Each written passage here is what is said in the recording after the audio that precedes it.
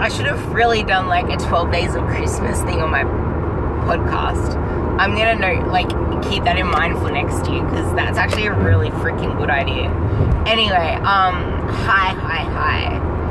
So I actually just felt like opening up my podcast app and just rambling about anything that comes to mind. And the first thing that came to mind was goal setting, because that's something that I'm going to be focusing on with my Team Ruby group over the next couple of days and couple of weeks, because I made a post on my Facebook, well, a selfie with a post, and the post was alluding to how the last few days of December should be seen as a bridge into 2019 and not as a deadline, because that is why so many people get anxious. That, there are a lot of people that have the whole seasonal anxiety disorders, where if it's not anxiety over the fact that it's winter, which usually comes in the form of depression or loneliness or sadness, there's a whole lot to go into with that one. But there's also holiday seasons, or even birthdays or stuff like that. There might be a season of a whole heap of birthdays, and there might be a season of a certain celebration, but mostly it comes down to ending the year and expectations, not only that you put on yourself, but that you perceive others to put upon you. So that's why it is so important to actually put pen to paper, because you'll realize and you'll be able to delineate between your expectations and what you believe others expect of you.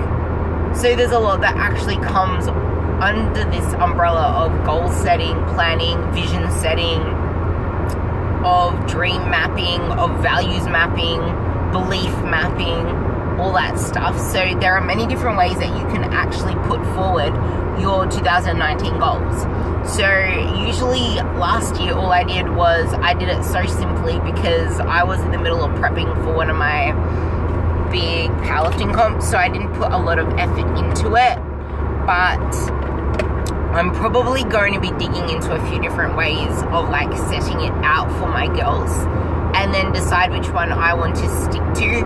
But I'm most likely going to have my usual basic vision board out, and then have the one that suits me out of all the extra frills that I show my girls. Anyway, so the basic one that I want to talk about today is getting an A3 piece of paper or an A4 piece of paper and splitting it into 3 columns. Now, one of those columns, well, actually you can split it into 4 columns, but ideally the whole financial, monetary side will come under work, career, business.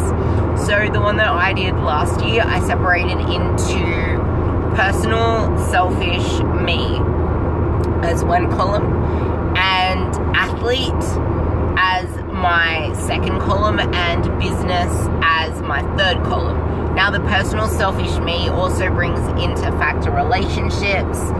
I'm sort of a walking paradox in a way that, as much as I'm an extrovert and I love people, I love talking to people, I'm also an introvert. So I love getting out there and spending time with a lot of people, but if I spend a lot of time away from myself and my own habitat, which now is me and my puppy, but if I spend time away from that, I'm gonna need a good time to restore myself again, because I exerted a whole heap of mental energy, because I seem to give a lot mentally when I'm around others, but a whole heap of mental energy that needs to be restored, rejuvenated, focused on, and I need to bring my whole internal senses together again. So that's kind of what that column was all about. So get that A4 piece of paper and split it into your business goals, your work goals, your career goals, which also comes under money, I guess, monetary, financial, financial freedom, less financial stress, that kind of stuff, making money, and budgeting, minimalism, stuff like that. But minimalism can come under all three kind of columns. And then the second column for me was athlete. So for you, that can be your health and fitness column. For me, the health and fitness column is too generalized because I've made that a way of my life, and it's also part of my business, so I can't actually see myself without health and fitness. So I needed to take the column title, because like words are very, very intense and they carry a lot of meaning. So going from a generalized health and fitness to athlete kind of gave me a kick up the ass. And then my third column, yeah, like I said, me. You can also have a spirituality one, you can have like a family relationships one, but it really depends, because that can all come under me. But I do actually believe that you should have that fourth column for relationships and family, if that is something that you value enough to give a column of its own. Because you need to be able to have your identity and your self-time away from that as well. So that is a good way of seeing it. And that pretty much starts up and sums up the way that you would be goal setting. Like, the rest is just intricate details, and I may go into it in the future, but I'm going to give you just a quick summary now so that you can get started in planning it.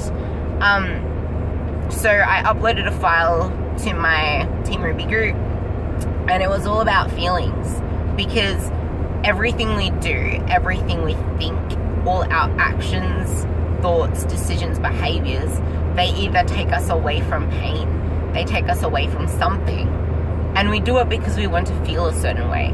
But the thing is, we don't think about how we want to feel when we start doing them. We just do these actions because we believe that it's going to end with a specific, I always say Pacific.